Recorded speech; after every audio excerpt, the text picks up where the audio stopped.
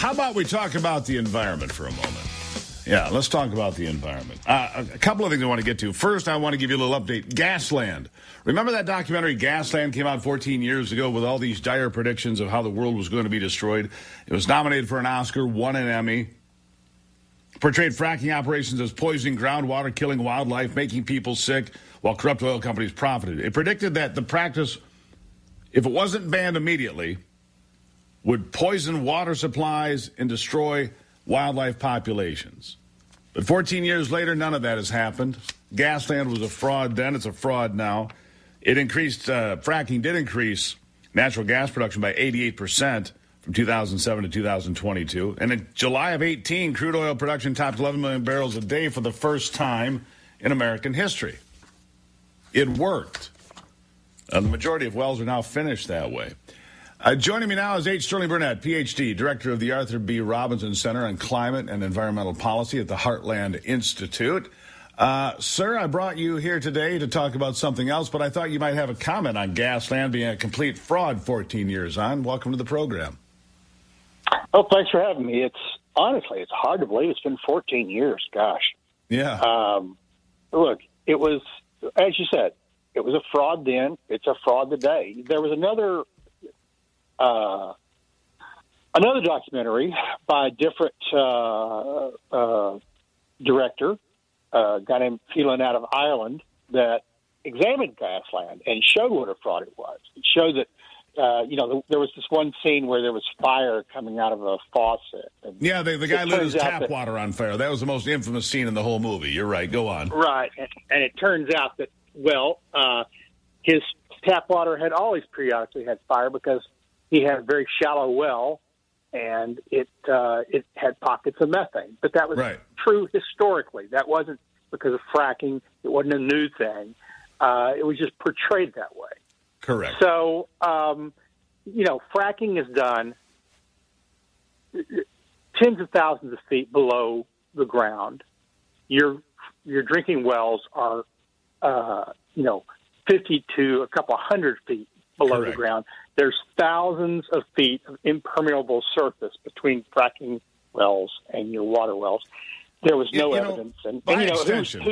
By extension, I just want to say that the Green New Deal in general, and Earth Day, and all of these things of, the world's going to end and hundreds of million people will die of malnutrition and famine because we can't feed them. All of that turned out to be garbage. Gasland is garbage. But what we do know is this. These wind farms on the East Coast do appear to be killing whales because they disorient the whales because of the vibration and the frequencies in the ocean causes whales to die, and yet nobody's doing anything about this on the Green New Deal side, right? That's what I brought you here to talk about. I want to make sure we get some of this in because if people don't know, whales are dying. Oh, it's good for the environment. Is it? Is it really? What do you say, sir? Well, so far we don't have one wind turbine up, or we only have a couple up, but we have dozens of dead whales. And you know what? If an oil company had done this, it would be out of business. The government would have shut it down. Instead, the government's fostering thousands of offshore wind farms that are destroying fisheries, that are killing protected, endangered North Atlantic right whales. And they're saying it's not. They're saying, there's no evidence. Well, correlation is not causation, but it's interesting that all these whales start washing up after they start testing the sonar, to blasting sonar to try and sight these wind farms, and that's before they're even in operation. There are fewer than 350 North Atlantic right whales in existence, and we're killing them daily.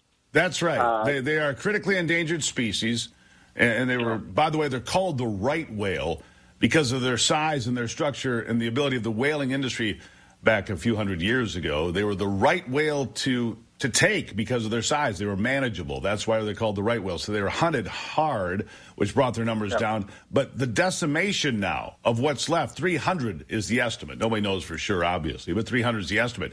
It's a population that could rebound if it's not destroyed by the Green New Deal, right?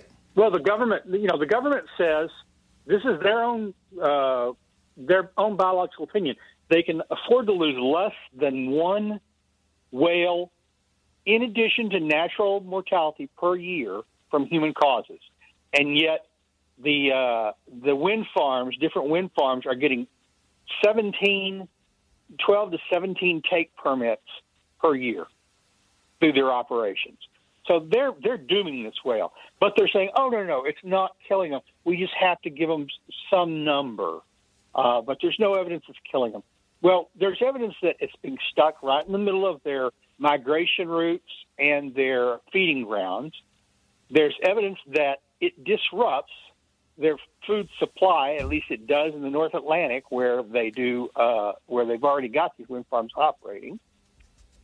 There's evidence that they communicate and hunt by sound, and so these things are loud. The blasting is loud. Let's so be the best honest. evidence is that what it's doing is driving them into shipping lanes. Yeah. Right in front of ships. Let's be honest. When you bulldoze 200 acres to put in solar panels, you destroy the environment.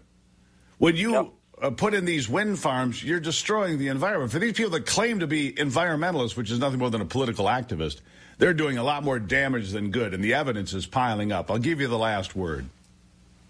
Well, they are bad for the environment, and they're bad for the economy. We're told that wind and solar is cheap, but every time they put in wind and solar, your electric rates go up and your reliability goes down. Explain that if they're so cheap. Yeah, why do your prices rise, and why do you not have power when you want it during the winter or the summer? Yeah. Gee, honey, I hope the wind blows so we can watch TV tonight. I remember a presidential candidate saying that. Boy, was he right. Hey, Sterling Burnett, Ph.D., director of the Arthur B. Robinson Center on Climate and Environmental Policy at the Heartland Institute. Always appreciate your input. Look forward to talking to you again. Good to be on again. Take care. Thank you. Truth, man. Let it set you free. Let it save the whales. Stop this cruel experiment. I'll be back.